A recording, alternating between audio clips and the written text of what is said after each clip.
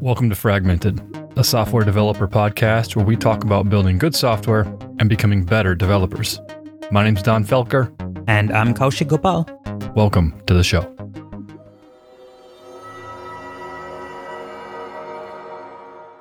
Kaushik, welcome back to a nice summer day. Indeed. It's getting a little toasty, It's time to stop wearing those jackets and sweatshirts and, get on the summer attire. I'm welcoming it though. I'm over on the East Coast, which is actually where our guest, I believe our guest is from too. And I'll tell you what, it seems like every year the winter gets longer and longer and longer. And it was almost all the way until June. I was in almost 30-degree weather. And so I'm really enjoying going outside without a sweatshirt right now. So anyway, it's fantastic. Yeah. And, we've kicked things back off. I'm super excited about today's episode. Yes, definitely. So this is a very exciting topic for many different reasons. And I don't want to kind of give it all away, so we'll let our guests do that. But who are we talking to today, Kaushik? This is a good friend that we have run across and we have been wanting to have on the episode for quite some time. What makes it that much more exciting is actually this person actively works on a library that both of us have been super curious about. Mm-hmm. And interestingly, I have heard from a lot of listeners and, just like in general, the Android dev community, that this is a library that everyone's been wanting to find out more about. And I think we have the perfect person to help us with that. Definitely. So without further ado, I'd like to welcome, like as you said, we've had a challenging time kind of working out schedules. So without further ado, we'd like to welcome J-Rod to the show. Welcome to the show, J-Rod. Hey, how's it going, everyone? Doing pretty good. We're finally, like I said, we're excited to get you on the show. We're finally here and we've been able to catch you. We've been wanting to talk to you about your car's extended warranty, and we're glad that you're finally here. No, I'm just kidding. So J-Rod, for folks that aren't familiar with you, though I think a lot of people probably will be, where do you, what is your name? Where do you work? And, how did you get into Android development? Sure. So my name is John Rodriguez. I go by J-Rod on social media and at work environments. I work at Cash App on the Cash App product at Block, formerly known as Square, where I've been there for coming up on 7 years. Wow, that's awesome. That is right.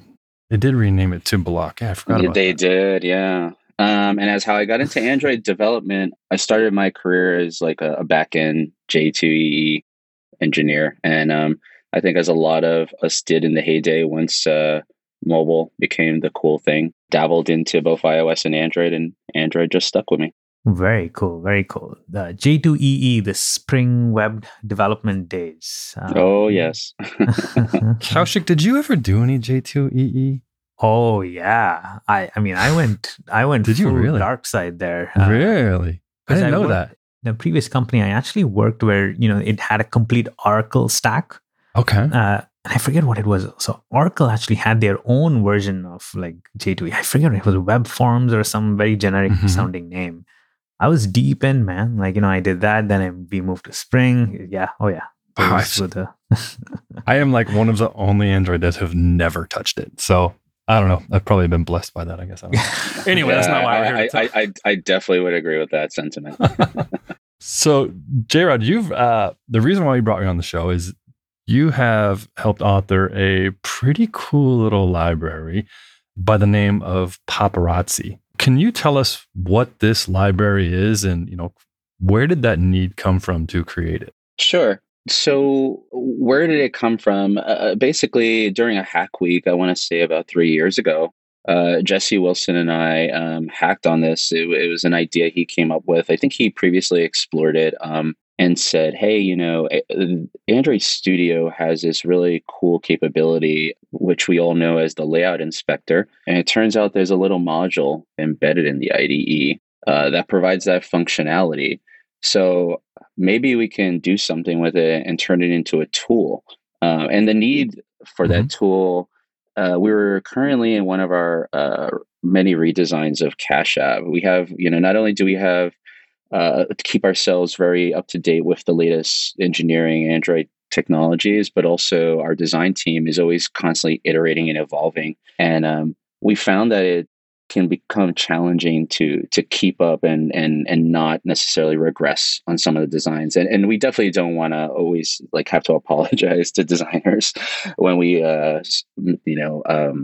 like just regress on a UI element due to some design change. And so having the need for something like snapshot testing was very desirable. We had been using other tools at the time, but those tools required us to build an APK and deploy it to an emulator, and then configure the environment in such a way that we can then take a snapshot. And it worked. We did those on like the really happy path important screens, but we really kind of wanted to get more coverage. And so a library like this, being able to do this, and then also the main takeaway from this library is that you could do it on the JVM, removing the need to build an APK, I think was the big selling point. So there's a couple of really interesting things you mentioned there, right? Like first is running it in the JVM, and without the need of an APK. That's the one that's like that was mind blowing to me. But even before we jump in there, right, it may be worth reiterating some of the challenges, because snapshot testing, as you mentioned, is an excellent way to sort of make sure that you have some level of regression testing on your UI. And the idea is like you just take pictures, and those pictures you match against the golden data as to what you would expect, right? So that's the concept of snapshot testing. But you could technically still do that. Like you mentioned that, you wanted to make sure that you wouldn't make your designers upset, especially as you add more features and like things change around. You could theoretically have done that with the existing sort of tools that you had, right? So it's still possible to spin up emulators. It's still possible to write all those tests, create the APK, but part of it was the speed too, right? And even like spinning up emulators, if you're trying this across different screen sizes, then that adds that many more permutations. Do you think that's a fair way to summarize that? 100%. I would even dig in a little more. It's like, first of all, we had tried out emulator-based testing, and to a certain extent, we still do with like the Espresso UI test suite. But as you mentioned, build speeds. You have to run through the entire Android toolchain and crunch resources through APT, dexing, and all that. And on top of that, once you deploy the APK to your device, what screen you want a snapshot of may not necessarily be your launch screen. So now you have to kind of find the screen. If it's a screen that's not publicly visible, you'll have to maybe turn a feature flag on. And so there's all these extra considerations that you need. And then if you want light mode and dark mode, you're going to know how to go to your settings and toggle that. And so just like the permutations, you change your accessibility font size. So now you can see how it looks in 2x or half x. There's just so many considerations that the permutation, the combinatorics don't scale well, at least manually. And to try to then do that in something that requires an APK, usually then you'll have to mess around with dependency injection. If you're using Dagger, maybe you're using something else to kind of get your environment into a state to populate the data. If you're hitting against staging, then you'll have network flakiness. And so there are just so many challenges to doing it in the incumbent way. Yeah, that's such a good point. I didn't necessarily think about it, but even getting your screen to a state like traversal, sometimes in order to get to a screen, you have to potentially launch another one and then land in there to have the right set of data. Yeah, no, that's a fair point. I wanted to, and this is going to sound really rudimentary to you guys, but I think it's important to just kind of rehash it there's a lot of beginners that listen to the show.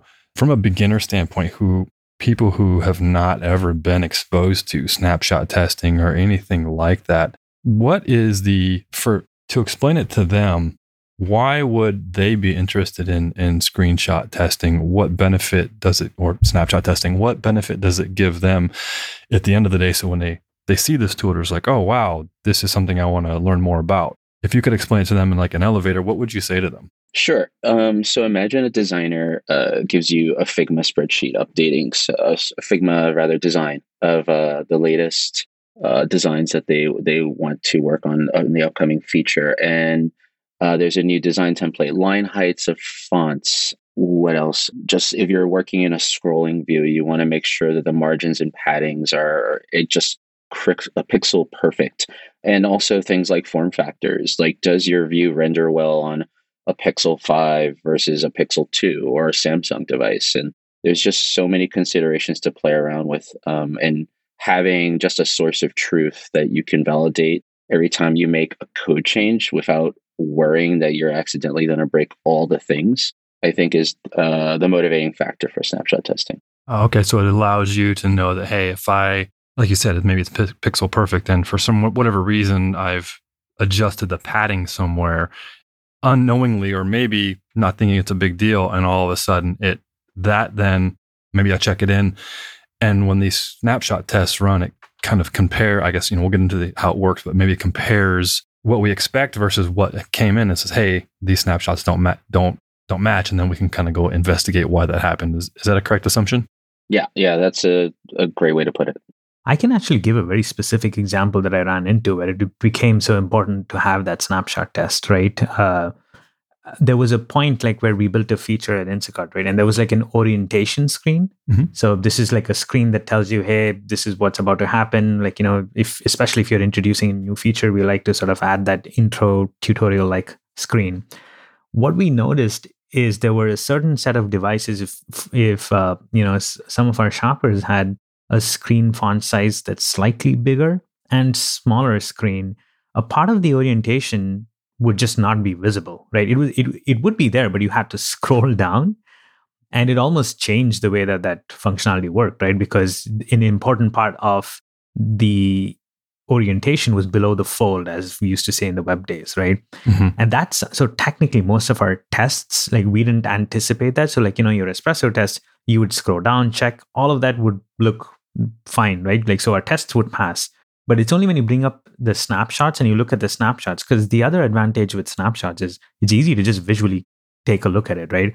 So when our designers took a look at it, they were like, wait, what? Like, how is this? This is like the most important part of that orientation, right? Or even if our product folks look at it, that's something where we're like, oh, this needs to actually be visible, and having that snapshot, and we want it to be visible in this fashion. It's so useful having a snapshot test, because then you can just have that matching be precise, right? Versus any manipulation of the screen and then testing.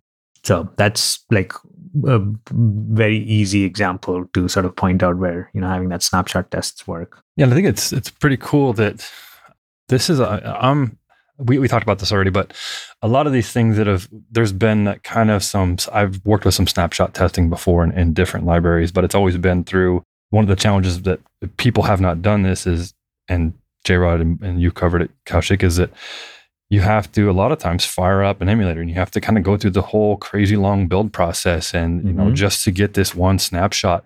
And Paparazzi, to me, which was interesting, and just looking right at the webpage, which we'll link in the show notes here, right after the title of it says, an Android library to render your application screens without a physical device or emulator. As soon as I read those last few words, without a physical device or emulator, my eyes perked up, which kind of gets us to the next question, which is, and Kaushik wrote in our notes here, like, what is this black magic, and how does this work?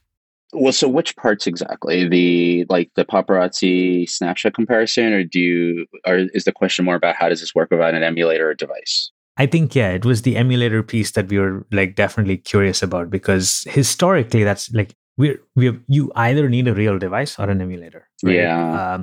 And you hinted a little at it at the start, but I am curious. You mentioned that Android Studio has like a jar that you noted that was used for the layout inspector. Can you talk to us about that? I'm also curious, more so because, and how this is played in practice, right? Because the layout inspector, like, how do you get that to render data that you provide, right? Do you talk to us about that? Because I think that's the mind-blowing bit. And sure, maybe if you can also touch on, so what happens if I just run a unit test? Do you run this, spin it up and then spin it down? Like, that's the piece that I'm like, whoa, mind blown. So if you can talk through that. For sure. So the lib is called layout lib. It's layoutlib.jar. It previously was a pure Java jar, but now it uses JNI to work on, I'll explain that in a bit. But layoutlib is what it contains Android.jar, entirely the entire Android platform, but with some creative bytecode hacks. The reason for this is there are just some things that Android needs from the device from a native level. Think of like sensor data. So what layoutlib essentially does, it takes Android.jar and does some bytecode magic to fake out intercept method calls that otherwise would have necessarily needed to hit device native code, and provides fake implementations for some of those things. There's one magic class of layoutlib called Bridge, which is essentially the initializer. And so things like the context, things like layout inflator, those all have to be sort of faked out in order to, for example, on an APK on a device, layout inflator would be inflating binary resources or layouts that were compressed into the APK compressed into the APK. But in Layout Inspector, it will read your layouts from the file system in a pre-crunched world, and so it's still parsing layouts XMLs, but instead of the binary form, it's a flat file text version, and so those are still the entry points, the hooks into the Android platform, but with different implementations. Things like the system services, like the keyboard service or input method manager, etc. Those also all have to be faked out, since there will not be a device equivalent of managing some of those things. How did you folks find this? It seems so obscure almost. How did you even know this existed? Kudos to Jesse Wilson on that and his digging in the repo. I think that his digging there and then just bringing this up as a Hack Week idea is where I joined forces. Awesome. And you mentioned layoutlib. Is this something that is a jar that Google already has, or is this something that you folks made? No, it's a Google. In fact, it's on the AOSP repo. The sources, everything is on there, and they publish also the pre-built binaries. Every version of Android Studio and the Android Gradle plugin comes with a new version of layoutlib. Interesting. And part of why I was asking that is because I remember as you were describing how the layoutlib functionality exists, historically that was one of the dings against RoboElectric, right? Because RoboElectric is also an extremely popular UI testing. It isn't snapshot testing, so I know there's like some differences there. But they attempted something similar, right? And they would have shadow classes. So for all the things you mentioned, where you needed an Android context, or you at least need like some kind of resource config file, all of those things were sort of re-implemented, so to speak, in the RoboElectric library. Yeah, and to be completely fair, Paparazzi has some cases where it does similar. At the end of the day, because the Android platform that's packaged into layoutlib is, 95% complete, 90% complete, there are some gaps. One interesting bug that I realized in Paparazzi when we were trying to render our cash card graphics, like we work with artists to come out with special renditions of cash card, and one of our vector drawables wasn't rendering appropriately, and it turns out that it was because layoutlib had not provided the matrix multiplication function. So matrix operations on Android result in native calls. And some of those things are faked out by layoutlib, but are apparently not multiplication.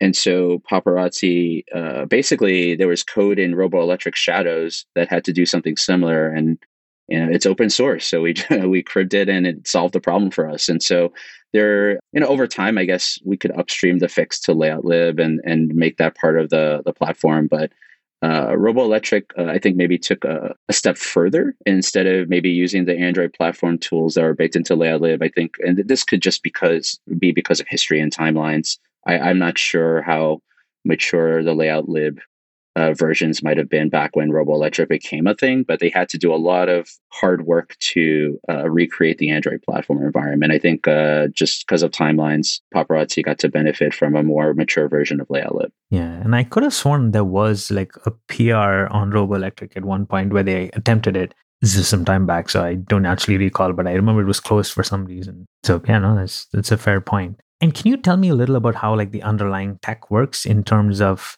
so this lib, actually I have a two-part question. How does the lib in itself within Android Studio work. So does that mean every time I have my layout inspector up and running on the side, are there PNG or JPEG images that are being rendered like, in real time, or, and that's what we use? Or was that image generation piece something that you had to add separately? Can you walk us through that?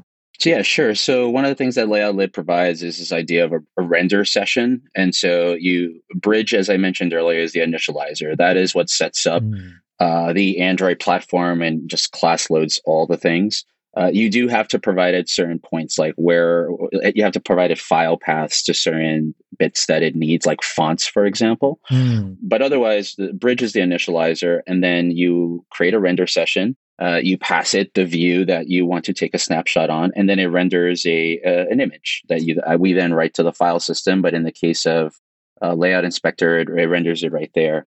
For those who might be curious and like to source dig on AOSP, there's a class called Render Task. It's just an async job that Android Studio uses to render the Layout Inspector image. And Paparazzi is essentially just an analog to Render Task.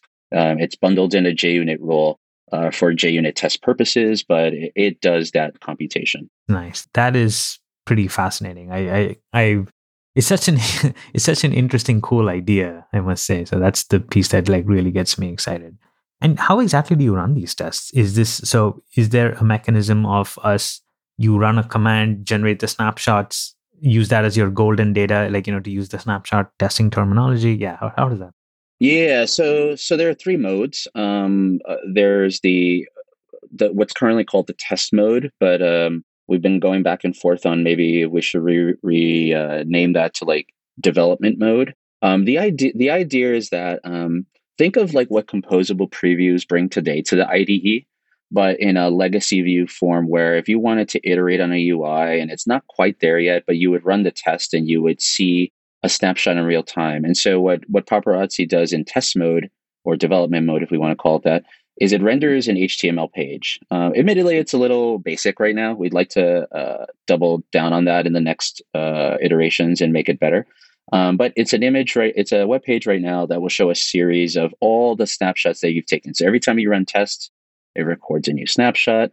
And so you see a time series of the evolution of your page. And it's a quick way to just either check progress or catch regressions while developing. Once you are satisfied, you would then enter the second mode. You would record it. And the main difference there is you were recording in the development phase, but you didn't necessarily think that would be the golden value. It was just a transient stage. But in record mode, now you're going to save it to a path that you want to persist in some source control, like probably Git LFS is the most common way. That's what we use.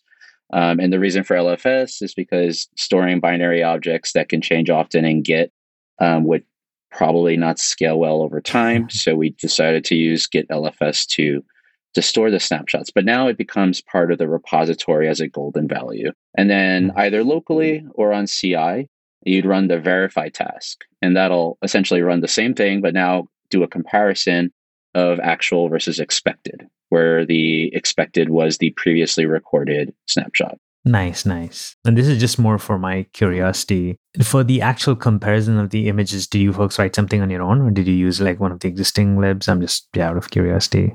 We wrote something on our own. It's right now okay. I know that we noticed some differences on a multi-platform. We get these, the more interesting cases like the Intel Max versus the M1 Max currently has like a 99.99% accuracy. We suspect it's due to anti-aliasing pixels in a class called hardware renderer. But yeah, that's something we're digging into at the moment. But that's the idea, is that we will compare a previous snapshot. Before this call, I ran the sample app, which outputs the HTML file. And it has, I was just looking at it when you were talking, and it's kind of cool because you've run a bunch of different environments to see how each of the screens are going to look. And when you mouse over like the screenshot, it'll tell you like, hey, I'm looking at one here. It's called Pixel 3, different themes, light, no action bar. So you can see what it looks like. And then the one next to it is like, this one has an action bar. And then further down, there's like, this is what it looks like when it's in landscape mode. there's all different types of configurations, which is really cool to actually see how each of these screens renders in all these different environments. Are all these options configurable to say, hey, I only care about these 4 configurations, or I want all the permutations, or what? Yeah, exactly. So similar to the drop-down menu that exists or existed in Android Studio where you could pick your device frame, we essentially use those same classes to provide like resolution or landscape information. We're also exploring like locale settings and other things that might be configurable. But yeah, so what you would do is you'd either explicitly refer to those device configs in your Paparazzi rule. Like you'll create your rule for Paparazzi, and one of the things you can provide is a device config. I'd highly recommend considering, if you're not already, using the Google test parameter injector, because then you can run a variety of device configs. And so you can, without having to change your test substantially, you can run it over all the pixels or landscape and portrait if you'd like. So it's a really cool addition to just testing in general. Interesting. Okay, got it. Test parameter injector. Is that that's for Google, right? That's Google's, yeah. People may be familiar with Square Burst, which was a thing, but the test parameter injector is a lot more flexible, and so we're really big fans of it. Oh. So you can then provide your configurations that way a little more dynamically. Then, yep, you can just run all the combinatorics, whether it's locale or device config or accessibility size. So you could say, okay, I want to run it across these 4 devices with these 3 font sizes. And so you'll get 12 snapshots as a result, because 4 times 3, assuming I did my math right. Oh, interesting. There used to be, I was like, wait, isn't this already built in? But when I thought about it, it's like, yeah, JUnit has this mechanism of doing this, and it's parameterized, right? Like that's what it used to be called. Oh, very nice. Very nice. Yep. That also exists. I think, we have used parameterize as well, and it works perfectly fine. I think there was just a little less configuration in the TPI version, the test parameter injector version, but similar purposes. And I'm looking for folks that are listening, if you want to see that in use, it looks like you're actually using the test parameter injector inside of the sample app in the Paparazzi library itself. So that's pretty cool to see it in use there if people are wondering how to use it or if they've never seen it, which I haven't. Yeah. Also, I think Alex Vanyo from Google recently tweeted a more production usage of TPI and Paparazzi. So I could link you the tweet later, but it was a really cool example to see in the wild. Yeah, that's pretty cool. Yeah, you can see. I'm looking at the config right now for the test parameter injector, and you have different devices set up, and you have light themes and no action bars and all that gets injected. That's pretty cool. Cool, awesome. Thanks for sharing. Back in episode 52 of Fragmented is when we talked about this. And yeah, we did? Yeah. Wow. And I've never heard of TPI. And I'm looking at this and I'm like, oh, this looks so much more nicer and cleaner. So thank you. I did not even know about this. I had another quick question that popped up, Jayrod. How does this work with Jetpack Compose? Is something different? Like, or internally is Google using the same layout lib infrastructure? Because I know obviously Jetpack Compose is like, the rage these days. So if I write my tests now, do I have to change something when I move to Jetpack Compose, or does it all remain the same? No. So in the recent release of Paparazzi, we added Compose support. Now when you snapshot your composable, it has a Lambda method signature so that it just feels more natural to just inline your composable in the snapshot method. Under the covers, it wraps it in an Android view and does the save state and lifecycle owner wiring that's needed for composables, but otherwise it uses the same infrastructure and as layout lib. And part of that is because Choreographer at the end of the day is kind of the trick to figuring out like how these views are being rendered in terms of like frame counts. And in Jetpack Compose, I believe I'm still in beginner mode on Jetpack Compose, but the atomic frame clock that backs how Jetpack Compose renders frames is ultimately implemented using Choreographer. And so Choreographer is still the root of how things get rendered on Android. And so I think just providing that, and fun fact is Layout Lib actually fakes out Choreographer. Oh, nice. Yeah. That's super cool stuff. I did have a question, and I don't even know if this is even related at all. So if it's not, we can disregard. But Years ago, I used another snapshot testing tool from Facebook called Facebook Snapshot Testing. How does this compare to that, or does it not, or is it in a different ballpark, or what? So this is what we were using before, and it's a great tool. I think just the necessity to have an APK on device, and all the emulators and the build speeds and all that was what ultimately led us to kind of use a different implementation or kind of even work on Paparazzi. But otherwise, yeah, that was the incumbent tool at the time that we were using, and it works great. Yeah, especially when you move into this world where like most people are with the whole unidirectional MBI like world, it just makes this so much more compelling having something like Paparazzi, right? Because you can just dump your view state and say, okay, just here's the view state, test all kinds of configurations, right? And that makes it pretty compelling. I was, and we also have another feature coming soon. It's technically available now, but I wouldn't call it supported. But we have a video mode where you can. So right now, if you take a snapshot, you may encounter subtle bugs if, for example, you miss a frame. Like everything has to be drawn in the first frame, or Paparazzi will not catch it at the moment. This can cause some problems if, for example, you're using do on next layout. Where you first need to get the size of a parent view group, or in a compose world, if you need to recompose before you can finally render a subview or subcomposable. And so we've kind of gone back and forth on, do we maybe provide hooks into Paparazzi to in certain cases jump to a second frame? But I think ultimately what we've decided is that would be a good case to use the same thing that you would use for an animation snapshot test, where you just record a video and persist that. And I know we've started to use it internally, but we want to like clean up a few things before we make it a public supported API. Would you be able to compare? I mean, can you compare videos, or is that something that has to be more manual?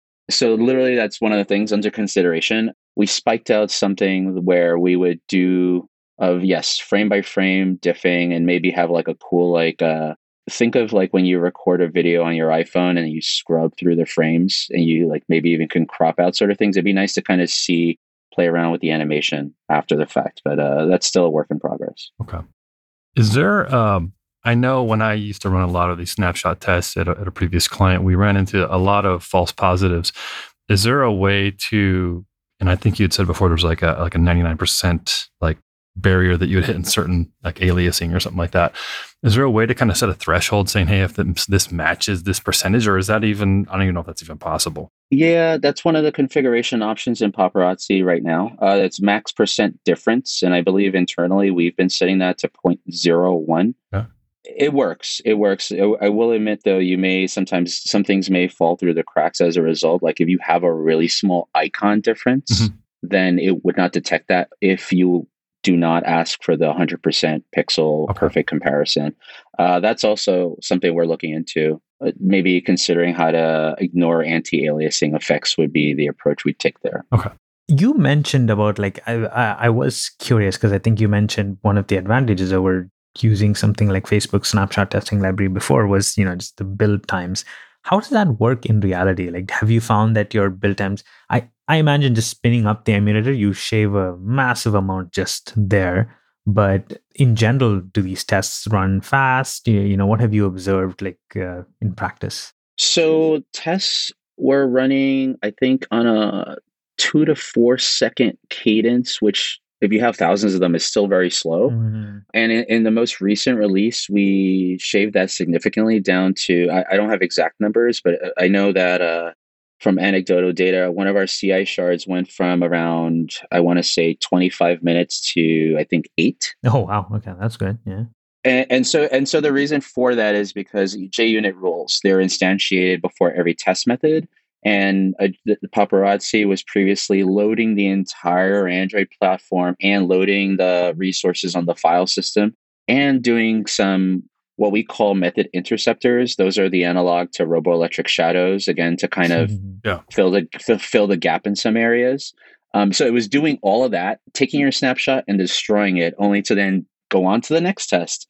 And so it was a very heavy loading process. So we statically cache it now, and that's what accounts for the big drop off in runtime. Got it. That makes like a lot of sense. Along those lines, like what are like some of the other cons that you can think of, right? Like, what is there a time you would not suggest anyone use paparazzi, or are there things that they should be a little extra cautious about in terms of like, how, like, for example, you mentioned small icons. Yeah, okay, that's a good reason to keep in mind. What are some other things that you think we should keep a closer eye on?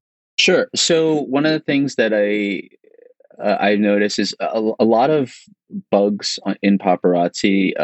And this is not to throw any shade on Google. They are inherited from Layout Lib. It's actually a great opportunity to allow us to maybe contribute to the repo as well and try to, be more collaborative on this, which is something we're intending to do. But up until now, we've been kind of working around it with the method interceptors, and so it's 100% accurate to the extent that Layout Inspector is accurate. There have been times that, for example, before Layout Lib went to use the native Skia graphics pipeline that actually works on device. And so what do I mean by that? So before Layout Lib went native, it was essentially recreating the graphics pipeline using Java AWT toolkit stuff. And it turns out that things like font metrics were JDK specific. And so like your font metrics for ascenders and descenders on JDK 8 Oracle versus JDK 11 Adopt OpenJDK would possibly result in different font renderings because of the AWT limitations. That's gone away now that Google's decided to do away with that in Layout Lib and instead run the same graphics pipeline that Android devices use. And that's what sort of accounted for some of that slowness. But so it's gotten better, but it's still, because of the nature that it's still faking out Android, is still prone to some bugs. So loading on a device is like 100% accurate. We're 99.999 and trying to get as close to 100 as possible. But that does involve improving Layout Lib as things evolve. Is there a concern that you work on this and you're like, because you mentioned one of the positives is you can contribute back possibly based on the bugs you observe to Layout Lib, and as more of the community works on this, I imagine Google would be thrilled, right? Like, because this is almost like free bug reporting and improvements. But just to play devil's advocate, is there a concern that Google might come swap this whole thing out and say, just kidding, we're changing something? Have you guys thought about it? Not that I know that there's too much you can do about it, but I'm just curious if you thought through that. No concern. If for example, they implemented a paparazzi feature native to Android Studio, I think the community would really accept that and enjoy that. It would definitely alleviate some of the work that we've been doing. But I don't think there's a concern at the moment. In fact, at the moment, there are several Google teams that are using or exploring the use of paparazzi internally, which I find which I really enjoy. I know we have Android X and Google Wear team interested in using paparazzi for some of their testing. So that's exciting. Yeah, no, that sounds great. I should have rephrased my question. Do you think that, well, I guess the answer is no, because they use it in Android Studio, which is one of the advantages over something like RoboElectric, right? Like my question is, do you think, they might move away from Layout Lib or they might replace it with something else and that leaves it sort of, but I guess I kind of answered my own question, given that it is used. Yeah. Yeah, I doubt it though, because especially now with composable previews being such a huge value add, that's from my understanding, poking around the sources, it's built on top of that. It still works with Layout Lib. I've actually been digging recently into how preview elements are parsed and then passed down to Layout Lib under the covers. So there'd be a lot of what would it be replaced with? Uncertain. So I think it has some legs on it. No, that makes perfect sense. And especially that's why I was asking the Jetpack Compose, right? Like it seems it's in the same direction, which means, we're not going to like see another change, at least in our UI stack for some time. So we did talk about some of the challenges and limitations, but is there anything that paparazzi can't do if I'm approaching this as someone who just wants to start using it that maybe that I should be aware of? Yeah, so I mean, other than the limitations of Layout Lib under the covers, it wouldn't do like screen navigations. We've talked about whether something like that could be done in the future. It would impose a bit of an architectural change, both not only in the library itself, but also how one architects their own apps. But yeah, so if you really do care about the transitions between screens that currently is not handled, And again, if something that really is device specific that you could only get from running on a device, like we tend to fake a lot of those things out, and we have a very opinionated architecture on Cash Apps, Mhm. so those tend to be abstracted away. Mm. But if you happen to currently work in an app where there is a lot more coupling, it may be challenging. For example, we've recently been working on an internal project that decouples views and presenters, and it's really made our views as simple as possible. It's just pass it a view model, not like an Android view model, but like a model that describes all the metadata that a view would need, and just call setters and getters. And your view should not have any references to business logic at all. It really should only have references to Android X or Android or custom view logic. And if one can strive to reach that architecture, Paparazzi becomes a lot more of a value add. I know, for example, we've had to do some workarounds with like inflation injection. We had, because not all of our views have necessarily migrated to this new architecture. Can you still use Paparazzi in a view that uses inflation injection? Sure, you can, but you'll have to recreate that inflation injection dagger graph now in your test. It's not insurmountable, but it's how much more test setup now do you want to work on in order to accomplish that? I like to think that adopting something like Paparazzi forces you into a cleaner architecture, so it's a win-win. No, that makes perfect sense. And a quick follow-up, the other thing obviously is like, and this might wait, we might have to wait until the direction for video is set. But I guess animations, if you want to test animations, that is also obviously something that isn't necessarily supported, right? Like there isn't like, okay, freeze frame at this point of the animation and then test. So there is a way right now to provide offsets I think that's in the video method actually. So not in the current snapshot method. That would be actually an interesting use case if we just provided an offset to the snapshot method, and then it still only takes one frame, but only a frame that's not at time 0 is essentially what you're suggesting. Yeah, I could totally see that. Yeah, I'd be open to it if someone wants to send a PR to that. I think the video would be more compelling because it would. Otherwise, I don't know if the context of a 5-second into the animation frame shot, like Yeah, yeah. How valuable is that? Like you're right. I think the video aspect seems more compelling in many ways. I'm loving what I'm hearing so far. This is amazing. I want to use this stat on one of my projects right now. I think I'm probably going to be implementing it this week. So thank you for putting this library together. It's amazing. I'm still amazed that there's no need for an emulator. I'm so used to, after 2022, over 12 years of Android development, I'm so used to needing an emulator for this kind of stuff. So to finally have it to where I don't need it, it's mind blowing. So it's amazing. We've been finding it really helpful in our migration from legacy views to Compose. If we have existing, because now because Paparazzi supports both, you can take a lot more liberty in terms of, like, as we're all learning composables and figuring out how to use remember immutable state of properly, we could at least migrate and see, oh, okay, I clearly messed this up. I didn't add the right modifier, and the snapshots will tell you. And then to a certain extent, if things are like a pixel off just because like constraint layout and legacy view versus how Compose renders its hierarchy, then it's a judgment call. If it's like aligned 1 pixel up and you're like, that's good enough, then just re-record a new snapshot and that's fine. But it just enables you to make that decision without worrying about regressing too far. Great tool to help you in that transition. That's I'm glad you brought that up. Yeah, when you mentioned the Compose, I was thinking, oh, this is great, because now you can just, you don't even have to worry about, running actual like QA cycles. You can, at least with 80 to 90% confidence, you can just run the whole suite of things. And if the snapshots look the same, then great, ship that Compose sort of framework. So to Don's question, he wants to start adding this on a side project this week. Where does one start? Can you like point us, like, if I want to go in and add it to my app at Instacart, what would the steps be? Like, how would you suggest someone walk through that process? Sure. So it's a few lines. There's samples, which we should probably create a few more. But on the README, it'll explain that you add it to your Gradle configuration, assuming you use Gradle, and then there's a Gradle plugin that you apply the plugin. Under the covers, it'll also add the Paparazzi module to your test dependencies.